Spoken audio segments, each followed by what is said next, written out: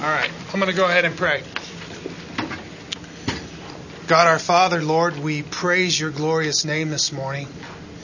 We thank you, God, for who you are, sovereign King, glorious Lord, our only Savior and hope. God, we praise you. We honor you this morning. We have gathered, Lord, in your name to give you glory which is due you, and to give you thanksgiving and to express our gratefulness, Lord, to you for all that you have done for us in your precious Son, Jesus Christ. We thank you, Lord, for the shed blood of your Son, Jesus. We thank you, God, for the great redemption that you have wrought with your own hands. Lord, how you have bought us back from sin and delivered us from the dominion of darkness and translated us into the kingdom of your dear Son. Lord, that you have given us your blessed Holy Spirit and filled our lives with your grace and your peace and your joy and your kindness. God, we thank you. We are so very grateful. Oh, Lord, we ask that you would open the eyes of our heart this morning as we study your word. God, as we peer into your holy truth and examine, Lord, who you are, what your purposes are. Oh, Lord, why you have made us, why we are here. God, help us to see. Give us eyes to see, God, and ears to hear. Help us, Lord, to be very careful how we walk and how we live, and to glorify you with all that we say and all that we do. Oh, Lord, we thank you for the freedom that we have to gather in this place and to freely proclaim your word. We thank you for your love and your kindness to us. In Jesus' name we pray. Amen. Okay.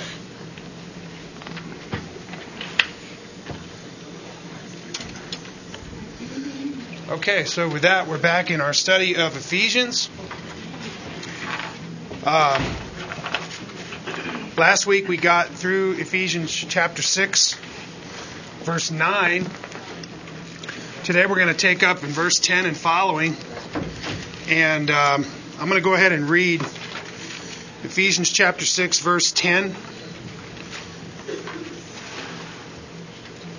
through verse 20. Hear now the word of the Lord. Finally, be strong in the Lord and in the strength of his might. Put on the full armor of God so that you will be able to stand firm against the schemes of the devil. For our struggle is not against flesh and blood, but against the rulers, against the powers, against the world forces of this darkness, against the spiritual forces of wickedness in the heavenly places. Therefore, take up the full armor of God, so that you will be able to resist in the evil day, and having done everything, to stand firm. Stand firm, therefore, having girded your loins with truth, and having put on the breastplate of righteousness, and having shod your feet with the preparation of the gospel of peace. In addition to all, taking up the shield of faith with which you will be able to extinguish the flaming arrows of the evil one. And take the helmet of salvation and the sword of the Spirit, which is the word of God. With all prayer and petition, pray at all times in the Spirit. And with this in view, be on the alert with all perseverance and petition for all the saints. And pray on my behalf that utterance may be given to me in the opening of my mouth to make known with boldness the mystery of the gospel, for which I am an ambassador in chains, that in proclaiming it I may speak boldly as I ought to speak. Amen? Okay, so we've come to a transition in the book here where you remember that Paul had formerly been speaking about the Spirit-filled life. And starting there in chapter 5 at verse 18, he begins a discussion and he says, "Be not drunk with wine, for that is dissipation, but be filled with the Spirit." And then he goes into a long discourse about what being filled with the Spirit looks like, and how in our Christian practice we live out a Spirit-filled life. Of course, you recall that he gets to verse 21, of chapter 5, and he says, and be subject to one another in the fear of Christ. And then he goes through a discussion about what it means to be subject to one another in the fear of Christ. And that discussion goes on all the way through chapter 6, verse 9. And so through that discussion, he's saying, wives, be subject to your own husbands. Husbands, love your wives, just as Christ also loved the church and gave himself up for her. Children, obey your parents in the Lord. Fathers, do not provoke your children. Slaves, be obedient to those who are your masters. And masters, do the same things to them. And so he's gone through this discussion addressing specific stations or offices in the Christian life that we all fulfill, and addressing what it looks like to be subject to one another in the fear of Christ. Well, now he gets to chapter 6, verse 10, and he uses this word. He says, finally. Finally. In other words, I'm bringing these things to a close. I'm bringing my letter to a close. And in so doing, he wants to summarize some things that he said by using the analogy of warfare and applying that to the Christian life. And so he's going to go through this brief discussion about the Christian life as warfare, the Christian life as a battle. And if you will, this is a very rich picture of the struggle that we face as Christians. Before I dive off into this text, Ephesians chapter 6, verse 10 and following, I wanted to remind you of some of the truths that Paul has presented to us in the book of Ephesians, and specifically some truths that are going to have relevance to his discussion here in this text. Remember that Ephesians, really, you could break the book into two parts. The first part is chapters 1 through 3. The second part is chapters 4 through 6. The first part, chapters 1 through 3, is a discussion about doctrine. It's a discussion about our position in Christ. It's a discussion about spiritual realities. Remember that I've told you several times that in the book of Ephesians, there's not one single command or instruction of a practical application that's given in the first 3 chapters of Ephesians. Not one single place in Ephesians 1 through 3 does Paul say, do this or do that, or give some kind of practical application. It's all doctrinal in nature.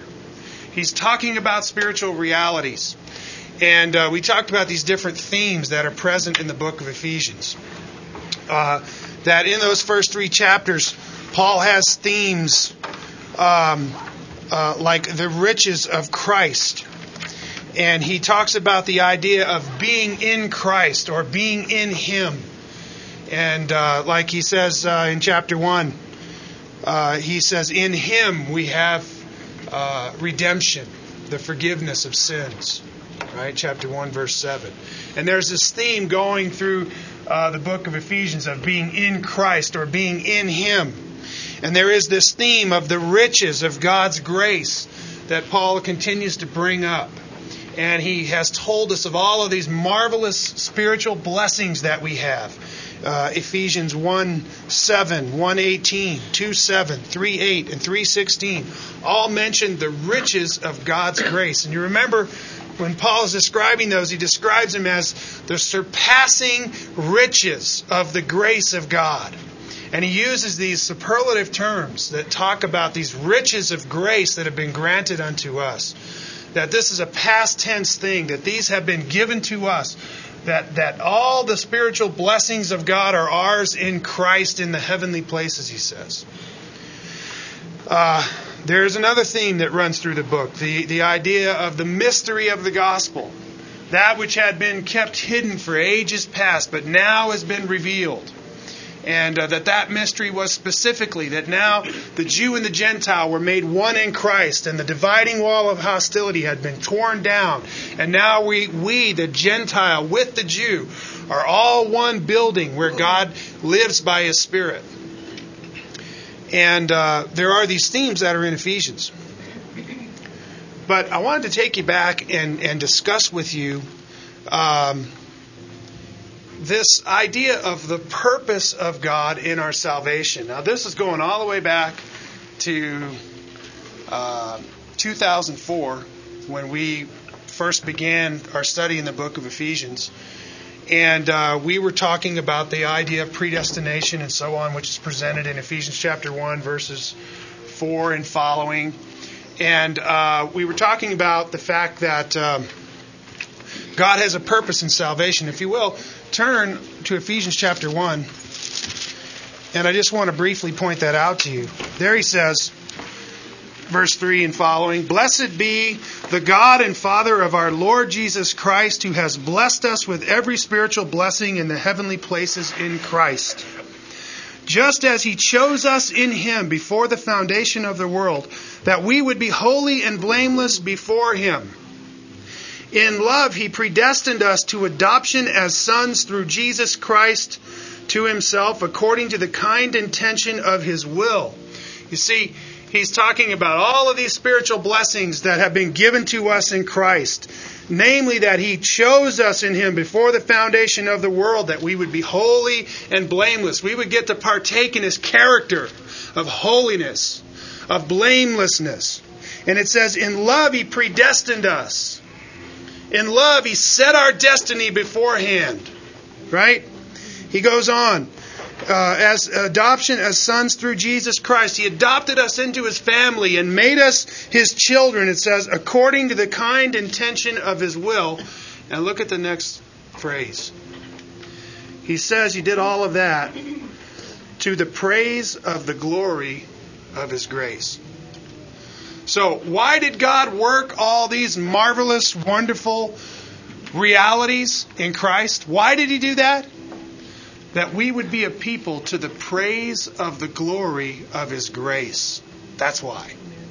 So that when we Christians would recognize the wonderful work that had been wrought in Christ for us, we would praise the glory of His grace. We would look at God's grace and we would stand in awe and in wonder and in thanksgiving.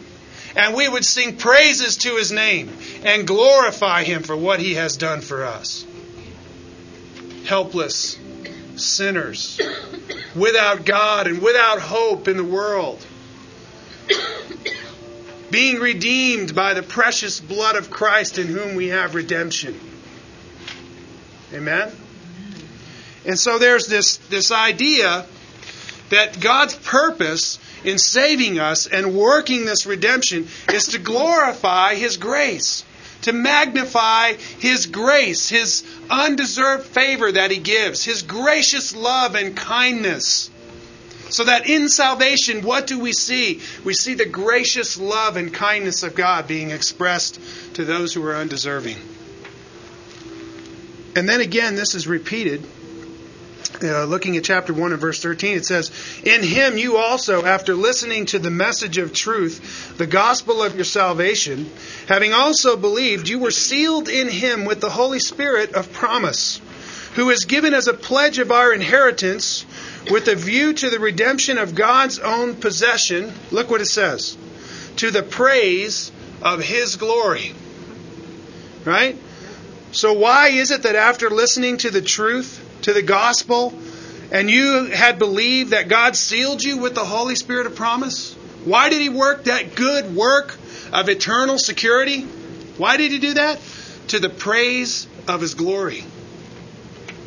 That when we saints consider how secure we are in Christ now, because He's given us the Holy Spirit as a pledge with a view to our redemption, right? That we would glorify Him, that we would praise Him, that we would lift Him up and thank Him for the security of our salvation. Right? You see, this is a theme with God. It is that He does everything He does for the praise of His own glory. You know, mountains and hills and trees and valleys and planets and stars and all of those things are very wonderful and very beautiful and very profound. But what must be the being like who speaks and they all come into existence? Amen? Amen.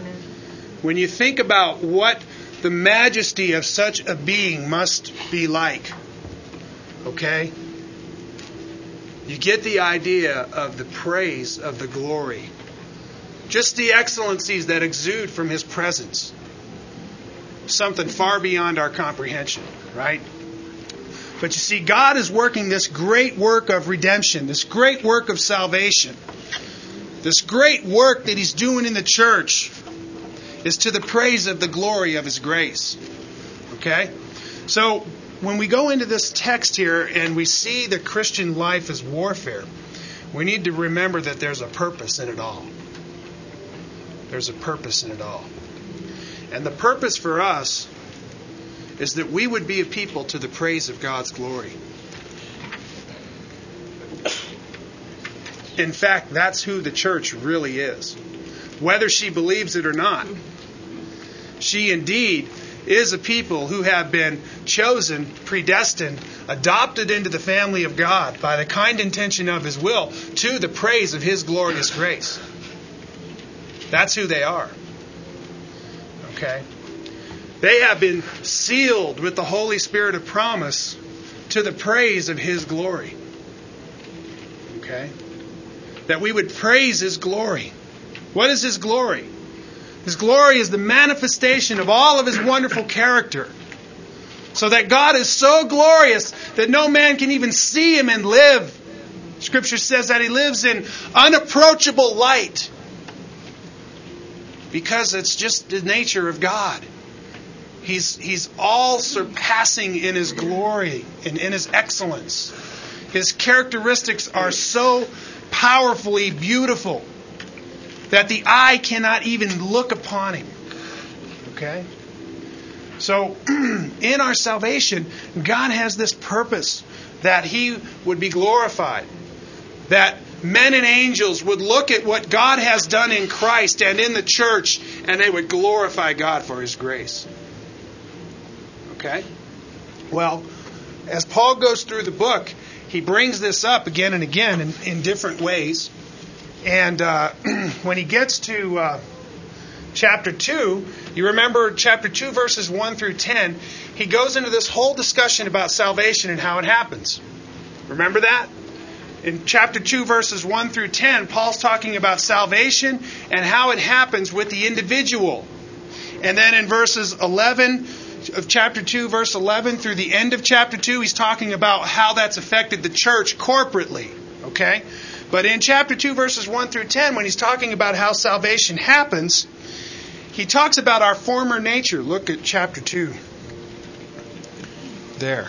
In verses 1 through 3, it says, "And you were dead in your transgressions and sins, in which you formerly walked according to the course of this world." According to who? The prince of the power of the air, of the spirit that is now working in the sons of disobedience. Among them we too all formerly lived in the lusts of our flesh, indulging the desires of the flesh and of the mind, and were by nature children of wrath, even as the rest. And so Paul there, he discusses our former state. And he says that we were dead in our transgressions and sins, and that we walked after the ruler of the prince of the power of the air. The spirit that is now at work in the sons of disobedience. He says we were by nature objects of God's wrath. And so he introduces into the discussion of salvation this being. Who is this being? Well, this being is the prince of the power of the air. He calls him the spirit that is now at work in the sons of disobedience. Okay? Who's he referring to? Satan, right? And so now, in chapter 1, he's talking about all these great, marvelous realities of salvation. In chapter 2, he begins to talk about how that works in the life of the individual and how that we're dead in our transgressions and sins. But then he brings up this whole concept of the fact that there is this powerful being which is at work in the sons of disobedience. Okay? We're going to see just how relevant that is in the following passage in chapter 6. But I want to point you to something else. You remember when we got to chapter 3, there was a discussion in verses 10 and 11 that goes something like this. Paul's talking about his preaching of the mystery of the gospel in verses 6 and through 9. And then he goes on in verse 10, he says, so that the manifold wisdom of God might now be made known through the church to the rulers and the authorities in heavenly places. This was in accordance with the eternal purpose which He carried out in Christ Jesus our Lord. Now, remember when we went through that there was this discussion about now through the church, the manifold wisdom of God is being made known to who? To the rulers and the authorities in heavenly places. Now, Paul brings these heavenly beings into view again. Except now he's not just talking about the evil one or Satan, but he's talking about these rulers and these authorities in heavenly places. And here is described the whole host of angels. Okay? Could even be holy angels as well as fallen angels. But either way, they are angelic authorities, angelic rulers and powers. Okay? You see, this is a theme in the book of Ephesians. Chapter 2, verses 2 and 3, he talks about Satan being the prince of the power of the air. Here he's talking about the church being a demonstration of God's wisdom to the rulers and the authorities in heavenly places. Okay? Well, when we get to chapter 6, verse 10 and following, and he begins to talk about the Christian life as warfare, he opens our eyes to see that our struggle isn't with each other, but that our struggle is with what he calls spiritual forces of wickedness in heavenly places. Okay? And he brings these angelic beings into view again, including Satan. And he begins to discuss how in the great battle, in the great war that's being waged, that these are key players. Okay? And I wanted to remind you of that. I wanted to remind you, before we begin this discussion about Christian life as warfare, Christian life as a battle, don't just think that you're in the fray for no reason. There is a great purpose behind this great struggle, okay, which I'm going to start referring to as the angelic conflict. Okay? You see, there is a conflict going on in the heavens. And we have a great part to play in that conflict. What is that part? Look at Ephesians 3:10. It shows you what our part to play is in the conflict. That now through the church, the manifold wisdom of God is being made known to the rulers and authorities and principalities in heavenly places. We are showing the wisdom of God through our lives. Somebody's watching the way you live. And it's not just your neighbor. Amen? Amen. You see that? Can you see that in the text of Scripture? Okay. Well, I want to remind you of one other piece of the puzzle. Look at Ephesians 4. And specifically, we'll look at verse 17 and following. Remember these words? We talked about these for many, many, many weeks. He says, so this I say and affirm together with the Lord, that you walk no longer just as the Gentiles also walk in the futility of their mind, being darkened in their understanding, excluded from the life of God because of the ignorance that is in them, because of the hardness of their heart. And they, having become callous, have given themselves over to sensuality for the practice of every kind of impurity with greediness. But you did not learn Christ in this way, if indeed you have heard Him and have been taught in Him, just as the truth is in Jesus, that in reference to your former manner of life, you lay aside the old self, which is being corrupted in accordance with the lusts of deceit, and that you be renewed in the spirit of your mind, and put on the new self, which in the likeness of God has been created in righteousness and holiness of the truth. Okay? Now remember that in the midst of this discussion of this manifold wisdom of God being made known to the principalities and powers, Paul shifts the whole manner of his discussion in the book of Ephesians in chapter 4, verse 1. In the first 3 chapters, he's saying, these are all these realities about salvation. This is who we are in Christ. This is what God has given us in Christ. We have all these riches. We have all of this fabulous understanding of what God has done for us in Christ. And now in chapters 4 through 6, he's going to say, this is how you apply it. This is how you live it out. He's going to give us all of this practical instruction, which he's been going through for the last 3 chapters. But the point is that in this discussion, Paul is saying to us, he's showing us that we can no longer live like the Gentiles live. Now we've been redeemed. We've been bought with a price. We've been called to be a people of God's own possession. We've been called to be a people who are holy and blameless in the sight of God. So therefore we can no longer live in our sins. That we have to put on the new man and lay aside the old self. That we have to forsake our sins. That we have to forsake all of that evil, wicked way that we used to walk when we followed the prince of the power of the air. And now we have to put on the new man and be made new. Because if any man is in Christ, he is a new creation. Old things have passed away and new things have come. And what does that look like in your life? Well, Paul's been explaining that to us for 3 chapters. Right?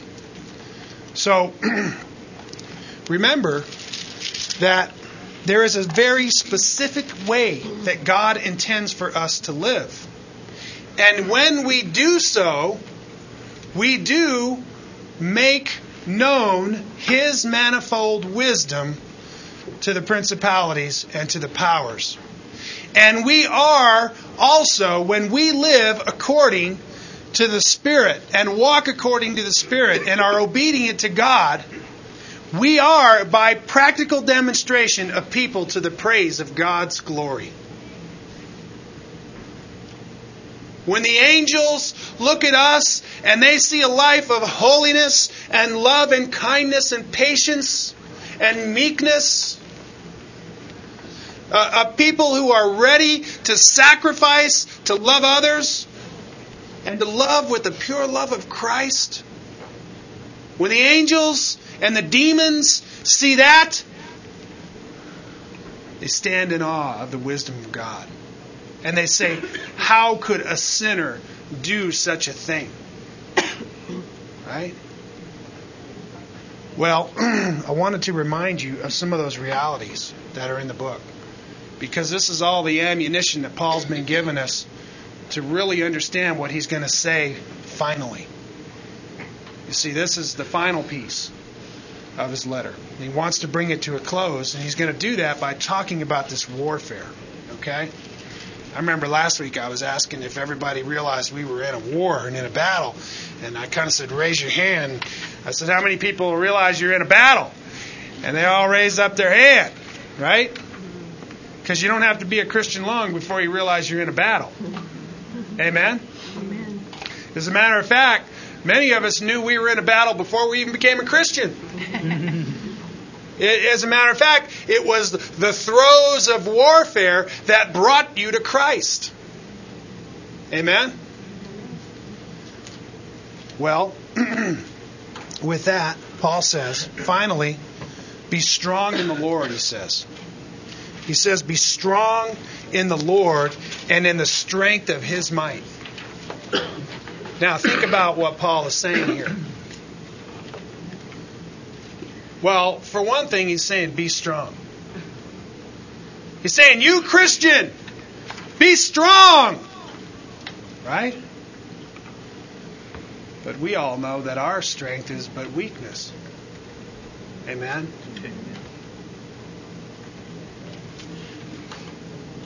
So Paul doesn't leave us alone to be strong, but he says, be strong in the Lord and in the power of His might. Amen? Having given them, that is the Ephesians, such lengthy instruction in how to live the Christian life, he realizes their great dependence on God, to whom he points them to find the strength they need to be victorious in the battle. Now, we're going to get this whole discussion from Paul about this great warfare that we're in. How will we ever be victorious in such a struggle if we are not strong in the Lord? Amen? How are you ever going to put off the old man and put on the new man? And stop speaking falsehood and stop stealing and start living a life of love and being an imitator of God and putting off immorality and foolish talking and all of those things which you're so naturally accustomed to.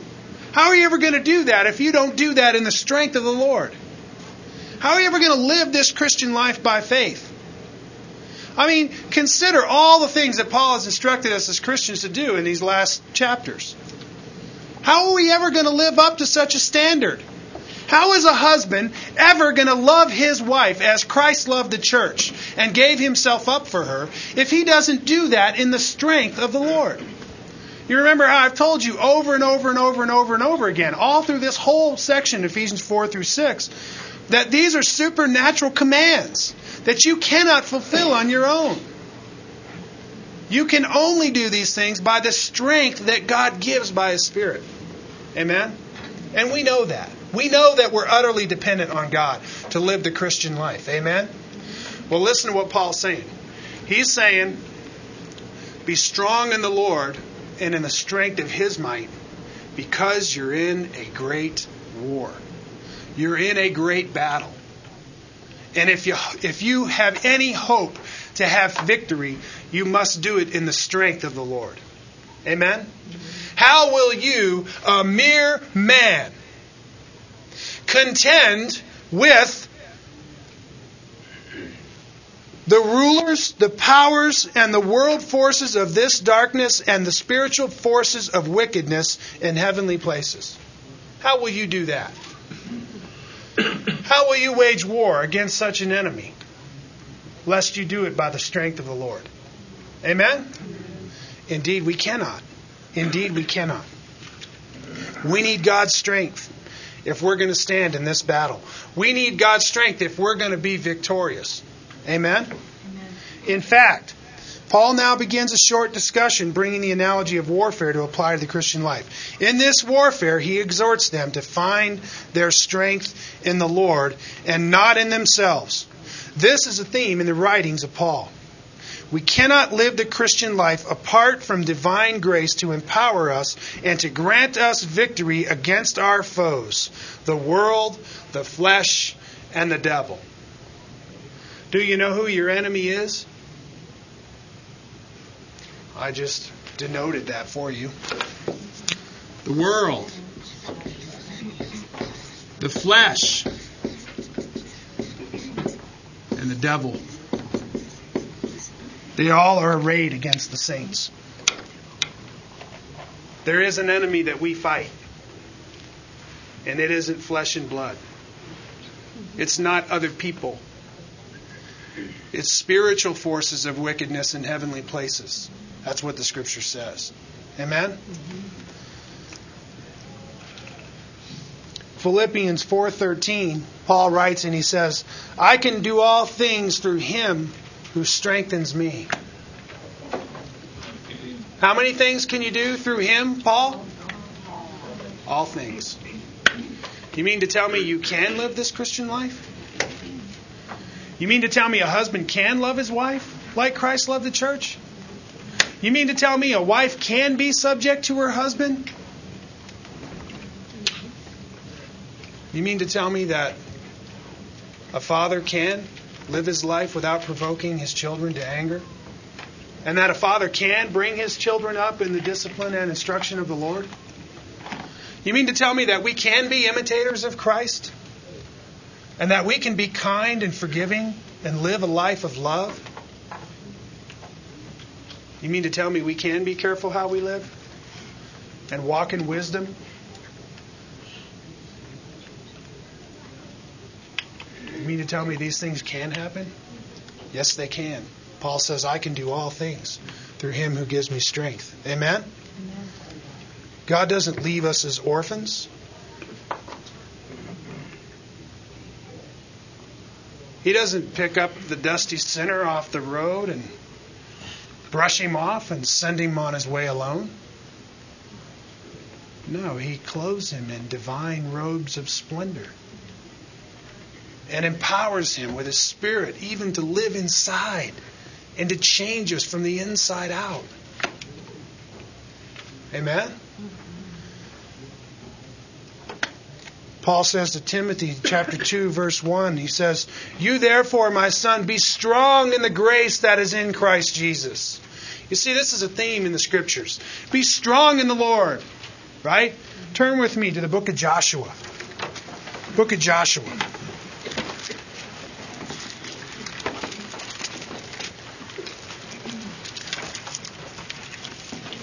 You ever hear those terms in the New Testament? Be strong in the Lord. Think about Joshua chapter 1. Because there you have an exhortation from God to Joshua to be strong. Because you remember that when Joshua gets commissioned there, that he's to go in and take the remaining parts of the land, the promised land. So you remember what that consists of? Let me give you a little history lesson here, right? What does it consist of for Joshua to go in and take the remaining parts of the land? He's got to go in after these giants who live there and overcome them with sword and with spear. And God tells him, I want you to go in there, Joshua, and I want you to take that land. Right? It's a battle. It's a warfare. You with me? Joshua is being commanded by God to be strong and courageous in the face of warfare. And he says, go in, he says, and take the land.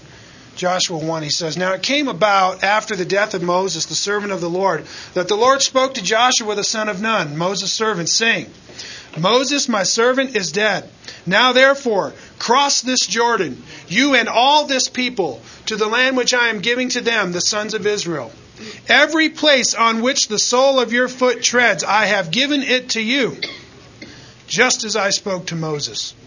From the wilderness and this Lebanon, even as far as the great river, the river Euphrates, all the land of the Hittites, and as far as the great sea toward the setting of the sun, will be your territory. No man will be able to stand before you all the days of your life. Just as I have been with Moses, I will be with you. I will not fail you or forsake you. Be strong and courageous, for you shall give this people possession of the land which I swore to their fathers to give them. Only be strong and very courageous. Be careful to do according to all the law which Moses my servant commanded you. Do not turn from it to the right or to the left, so that you may have success wherever you go.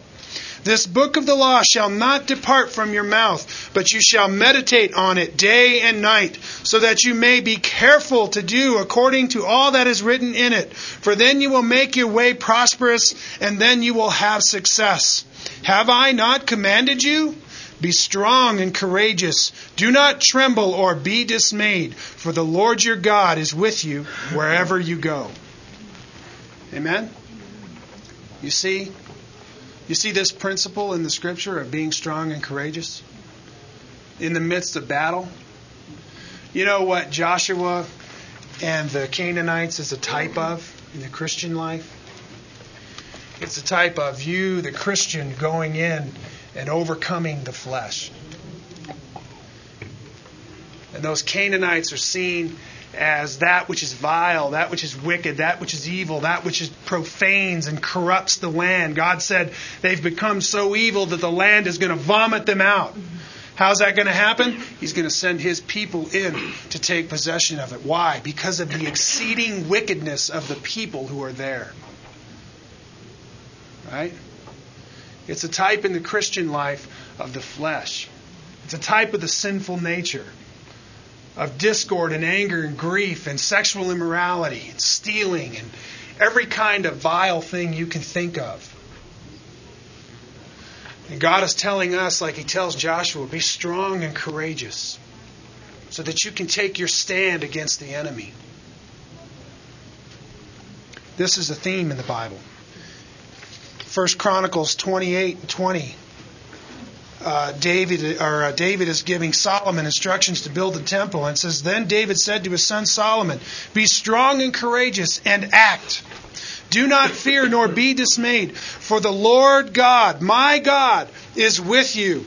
He will not fail you nor forsake you until all the work for the service of the house of the Lord is finished.'" It's a theme throughout the Bible. To be strong in the Lord. Why? Because God is with you. Right? Paul exhorts the Ephesians in this warfare. He says, "Be strong in the Lord." And then he says this, "in the strength of His might." Now think about what Paul is saying. He's not just saying, "Be strong in the Lord," but he wants to remind you what that means. He says, "in the strength of His might." Now consider, what power must Paul be referring to now? The power of God. Amen? What kind of power is that? The same power that raised Jesus from the dead. Amen. Where'd you come up with that, Rosie? Yeah, I think that's in Ephesians. Yeah, Ephesians 1, verse 20, right? Right? Let's look there. What's it say? Ephesians 1, right? Verse 18. "I pray that the eyes of your heart may be enlightened, so that you will know what is the hope of His calling, what are the riches of the glory of His inheritance in the saints, and what is the surpassing greatness of His power toward us who believe. These are in accordance with the working of the strength of His might, which He brought about in Christ when He raised Him from the dead and seated Him at His right hand in the heavenly places, far above all rule and authority, power and dominion, and every name that can be named, not only in this age, but also in the one to come." Right? You see what he says there? That power, verse 19, the surpassing greatness of His power toward us who believe. You see, Paul already taught the Ephesians earlier in the book that God's power was their resource. That God's power was their resource. And that's why he says, "Be strong in the Lord and in the strength of His might." God's power is mighty. Consider, if one finds themselves with the strength of the living God, what foe could stand? As Paul describes in Romans 8, what does he say there? He says, "What then shall we say to these things? If God is for us, who can be against us?" Amen? Think about that. You know, an earthly king may have power. But an earthly king's power consists in the strength of his army. You with me? So that if somebody overcomes the army of that earthly king, then that earthly king's kingship shall fall. But not that way with God. Consider with God that God's power is in Himself. And God looks to no one for power, because He Himself is the Almighty. God is not dependent on anything or anybody, but in Himself is the omnipotent, almighty God. He possesses all power. He possesses all dominion. He possesses all authority. And this, Paul says to the Ephesians, is the power that we are to be strong in. Amen? Christian, when you think about what God has given you, you can't fail. You cannot fail in this great struggle if you do what God says. The resources are inexhaustible. They are surpassing riches. They're transcendent. They're far beyond anything we can ask or think. The power of God to live the Christian life is available to us. The question is, shall we avail ourselves of it? Because you see, Paul's talking to the Christians. He says, you Christian, you be strong in the Lord. You see, it's something you got to do. You've got to avail yourself of God's strength. You've got to avail yourself of God's power. You've got to put on the armor of God. It's not just going to jump up off the floor and land on you. You've got to avail yourself of the sword of the Spirit. You got to put on the helmet of salvation. It's not to say that God hasn't divinely called you to himself. Of course he has. It's not to say that God hasn't worked salvation. Of course he has. But have you not responded? Have you not reached out to take his gift of grace? Or like he says to Joshua, have I not commanded you to go in and take the land? Has God not commanded you, husbands, to love your wives as Christ loved the church? Has he not commanded all you Christians to be an imitator of God, therefore, and live a life of love? Has he not commanded us all to put off the old self and to put on the new self, which is being renewed after the image of its creator? Has he not commanded us to walk as he did, to live as he lived, to love as he loved? Has he not commanded us all these things? He has. And then he has availed us of his divine resources in order to do it. Now remember why all of this is happening. Because we are a people to the praise of God's glory. Because there are heavenly spectators who are looking down upon our lives. In our lives, it's through our lives, now through the church, the manifold wisdom of God is being made known to the principalities and powers. In fact, we are in a great struggle against them. Why is there so much evil in the world? Have you ever stopped to consider? I mean, you see some vile thing that's going on in the world. I don't know if you remember years ago there was a great civil war in Rwanda. You remember that? Many of you might be familiar with some of the things that went on there. There were hundreds of thousands of people that were literally hacked to death with machetes. Great evil takes place in the world around us. You ever stop to consider what must be going on? How does that happen? What in the world is taking place here?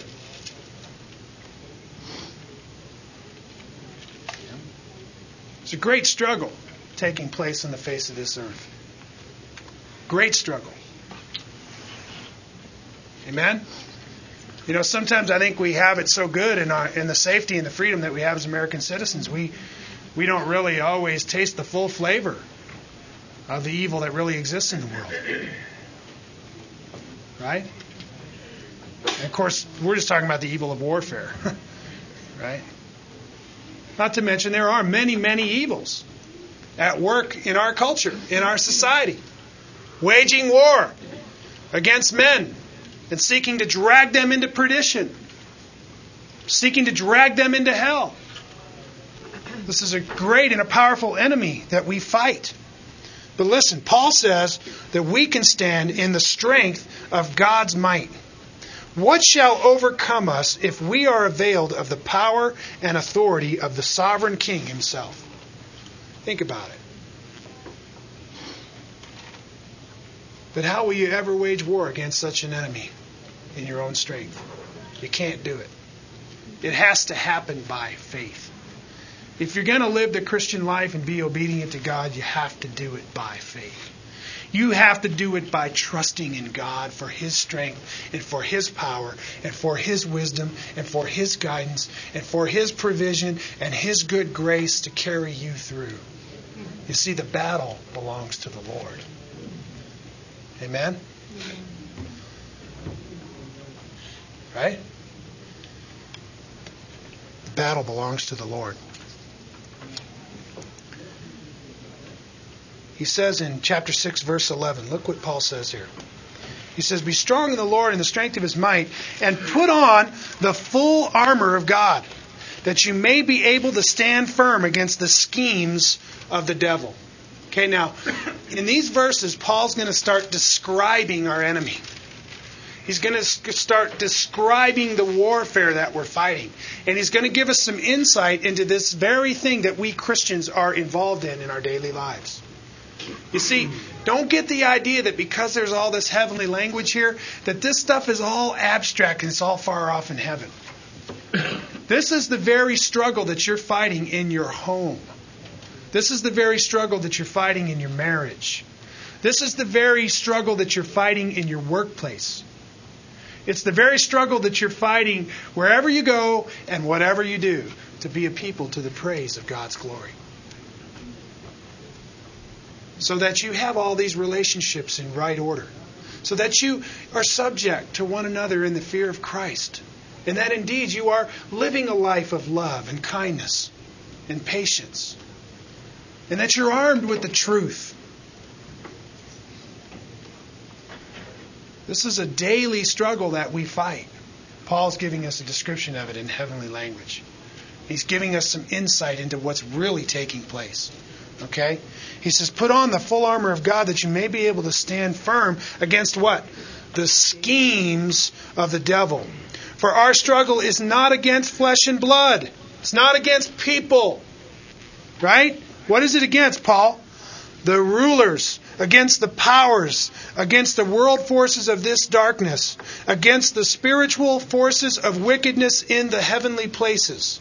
Therefore, take up the full armor of God that you may be able to resist in the evil day, and having done everything, to stand. Okay? So Paul goes into this whole discussion about how we equip ourselves and who the enemy is and how the enemy fights. And he gives us some great demonstration of this battle that we fight. Remember how I was telling you that you can't just read right by these things in Scripture. But you need to stop and consider what's being said and meditate upon these things. Is it a reality to you that when you're in an argument with your spouse and people are getting angry and tempers are flying, is it evident to you that there is a great struggle that's taking place against spiritual forces of wickedness? Have you ever stopped to consider what's going on? When you're at work and you've got that very difficult employer and that thing day in and day out is just railing against you. Or, many of us have struggles with physical ailments. Right? And we fight all kinds of different battles every day. Have you ever stopped to think that the warfare really isn't against flesh and blood? But there's a grand scheme of things that's taking place. And there is a cunning, crafty enemy that seeks to tempt you and cause you to sin, which is how you lose in this battle. Amen? He says here, put on the full armor of God. Put on the full armor of God. Now, think about what Paul's saying here. He's saying, look, Christian, be strong in God's strength and put on the full armor of God. Right? Here Paul instructs the Christian to put on the full armor of God. This suggests that we have a real responsibility to avail ourselves of the great devices which God has provided for us in this warfare. We must put them on. We must put them on. And that's what I'm saying about stopping and considering what your Bible says. Don't just read, put on the full armor of God. And the first thing you're thinking, oh, the armor of God. Here we are, the armor of God. And you missed the first two words. Put on. You got to put it on. Right? You have a responsibility in this warfare with this armor. So, we'll go through all this grand discussion of what Paul means, right? The breastplate of righteousness and the belt of truth and the shoes of the gospel of peace and the sword of the Spirit and the helmet of salvation. And we go through and we understand what all this stuff is. And what good does it do us if we don't put it on? Amen? Amen.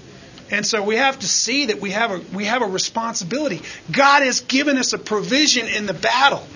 But we have got to avail ourselves of it. Amen? 3/4 of the New Testament are instructions about how we suit up and do what we're supposed to do as Christians. It's all practical instruction about how we live this life to glorify God in the place that He has put us. We got to put on the armor. Romans 13:12 and following, Paul there, he says, the night is almost gone, the day is at hand. Let us therefore lay aside the deeds of darkness and put on the armor of light, he says. Let us behave properly as in the day, not in carousing and drunkenness, not in sexual promiscuity and sensuality, not in strife and jealousy. But put on, he says, the Lord Jesus Christ, and make no provision for the flesh in regard to its lusts. This is a theme in Paul's writing, that the Christian has to put him on, to put on the new man, to put off the old man. Amen? And in this case, Paul's using the analogy of warfare, and he's going to talk about this armor of God, which frankly is righteousness and truth, right? And salvation and all of these good blessings of God. We have to avail ourselves of them. We have to put them on. Further, he tells us to put on the full armor of God. This is to say, all of it. All of the armor, the full armor, the complete armor. The Greek word used here is the word panoplia. How many of you have heard the word panoply? The word panoply is an English word to describe complete, or some people talk about the panoply of Scripture. And what they mean by that is what the whole Bible says, right? The whole Bible, the whole panoply of Scripture. Well, that comes from this Greek word, panoplia. But specifically, the Greek word panoplia is talking about armor. It's talking about that suit which a soldier wears on the battlefield. The panoplia was everything that the soldier wore in battle. Okay? And that's why the word gets translated the full armor of God, and not just the armor of God. Those words, the full armor, is two English words. It's one Greek word. Panoplia. Panoplia describes the entire suit of armor used in warfare of those days and means the full or whole armor. Therefore, Paul contends that we should readily employ the protection that God has granted us in this great warfare of the Christian life. Paul's saying, look, Christian, you got to put it on. Put on the whole armor of God. Don't just put on part of it. Right? Don't just get on the helmet of salvation and then walk out into the battlefield and somebody stabs you right in the chest. Right? But put on the breastplate too. And gird up your loins with the belt of truth, he says. And put on the gospel shoes. Right? We'll talk about what all that is, but the point is that you got to put it on. And you got to put all of it on. Not just pick the pieces you want. Right?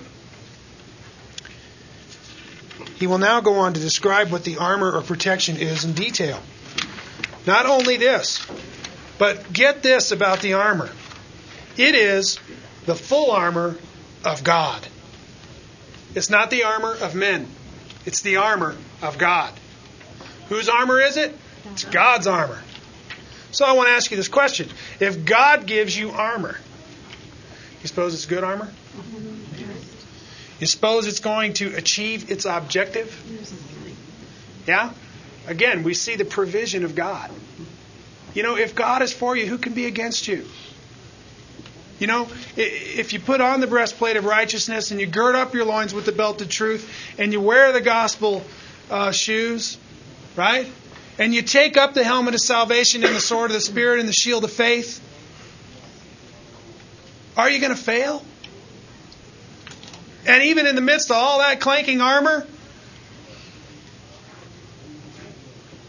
and I walk through the valley of the shadow of death, thou art with me. Amen? I mean, you're not just in the battlefield alone with God's armor. Of course, that would be enough. But God is with you. Amen? And you're being strong in the Lord and in the strength of His might. Right? You know, it's interesting to me. We talk all about this great provisions of God, and we talk about being strong in the Lord and in the power of His might. But do us Christians really realize how to implement this in our daily life?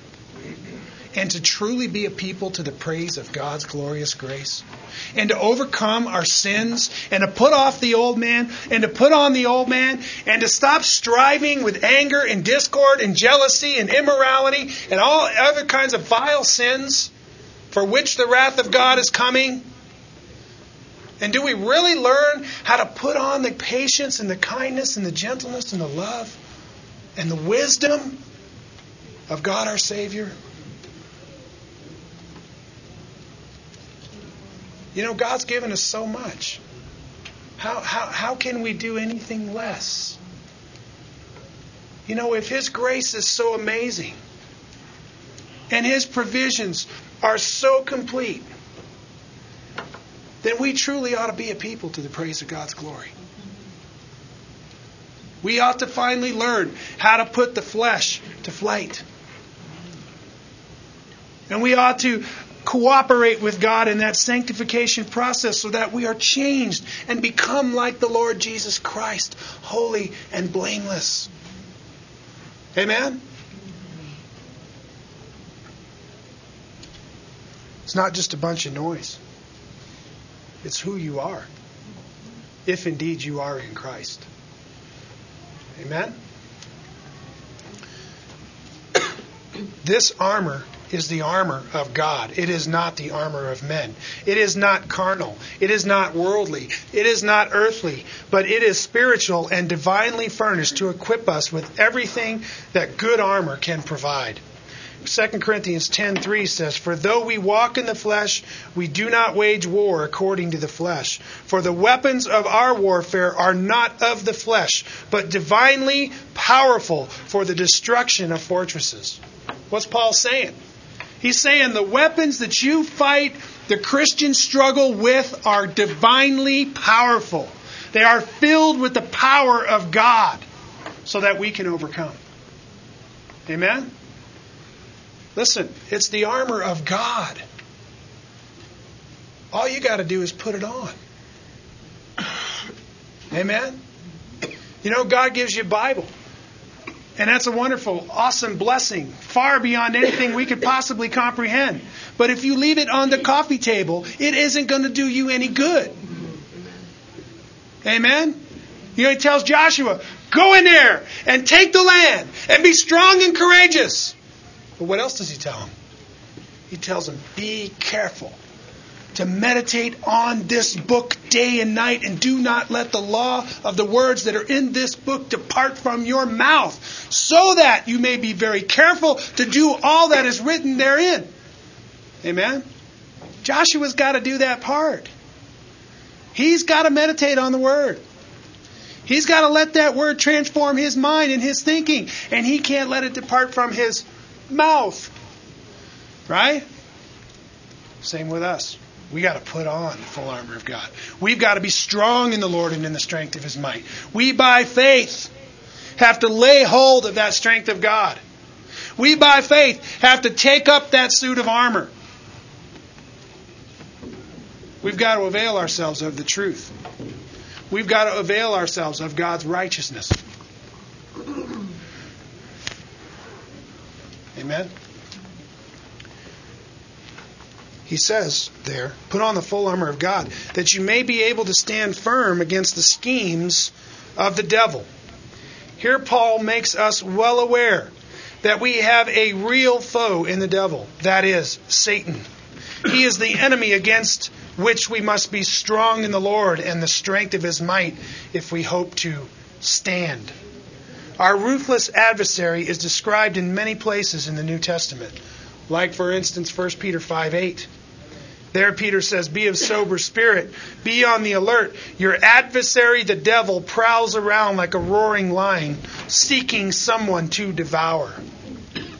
Consider that your enemy is one who is prowling around, seeking someone to devour.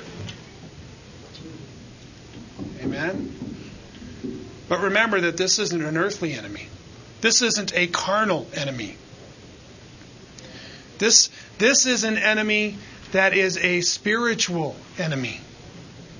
And when he devours somebody, he's not eating flesh and blood.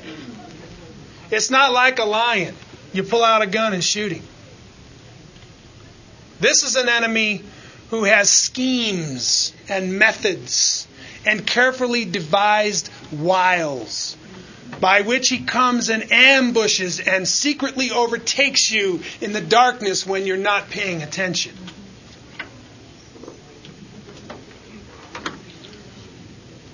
The enemy that the Christian fights is seeking someone to devour by leading them into temptation so that they would sin against God and thus become the enemy of God.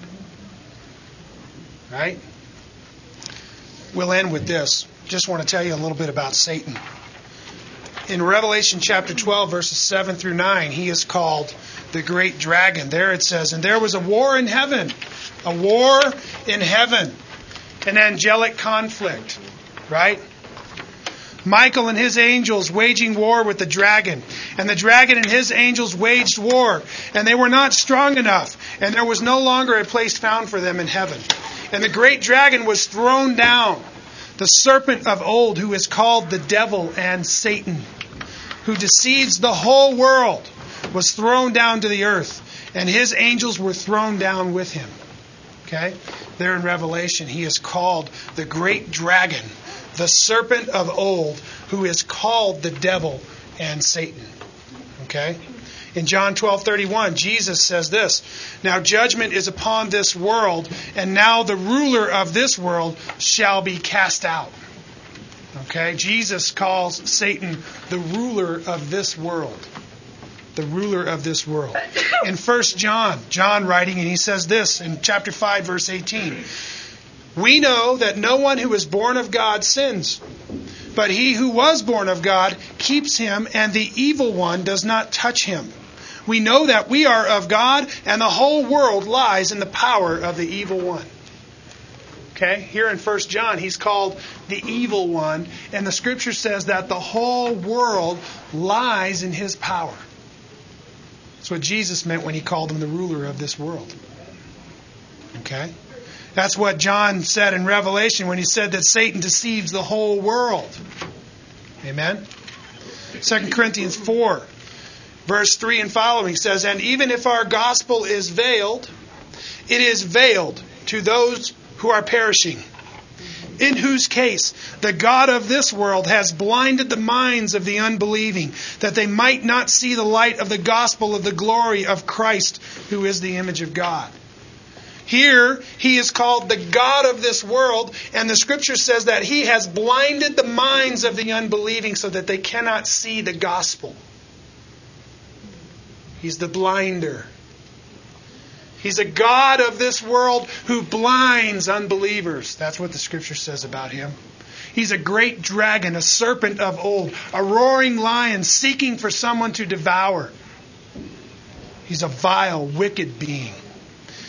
Ephesians 2 says that he is the prince of the power of the air and the spirit that is now working in the sons of disobedience. Let me tell you, there is an angelic conflict going on. And there is a very powerful enemy who is roaming around seeking for someone to devour. But, good Christian, take hope, because your God is mighty, more mighty than all of his enemies. And you have become the subject of his love and of his grace and of his salvation. And you shall be saved from your enemies, says the Lord. When God is good and ready, listen to what he does with the devil. Revelation 20, 1 and following. And I saw an angel coming down from heaven. You think the devil is a tough angel? How about this guy? I saw an angel coming down from heaven, having the key of the abyss and a great chain in his hand.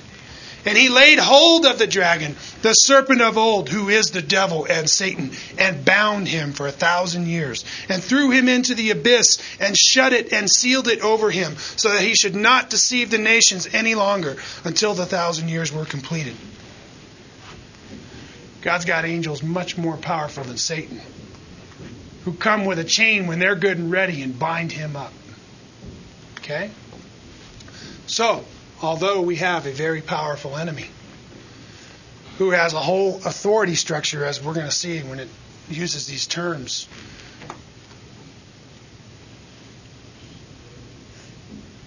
he can't stand against God. And if we are strong in the Lord and in the power of his might, we will have strength to stand. And if we put on the full armor of God, we shall be arrayed in the battle with provisions ample for the fight. Amen? Is it true? Then we should have good hope and we should have good courage to live this Christian life that we've been called to and to be a people to the praise of God's glorious grace. Amen? God help us. God help us. We are in a war. We are in a great struggle. Nobody's a stranger to the battle. Amen? But remember that God is the one who'll see you through. Amen? Let's pray. God our Father, oh Lord, we praise you and we thank you for these holy words. God, I pray that as we go about our days this week, that you would open our eyes to see clearly this warfare that we are in. God, help us to recall how you have instructed us in your word about the enemy that we fight, the way that he wages war. God, help us to see clearly his schemes and not to be overcome by them, Lord. Grant us your wisdom. Grant us your guidance. Grant us your strength, God, that we might be strong in the midst of this fight. I pray, God, that wherever we are ignorant, that you would open our eyes and cause us to see, Lord. Cause us, God, to see the truth and to embrace it and to listen to it and to follow it. We thank you, Lord, for your great love to us. We thank you for your holy word. In Jesus' name we pray. Amen.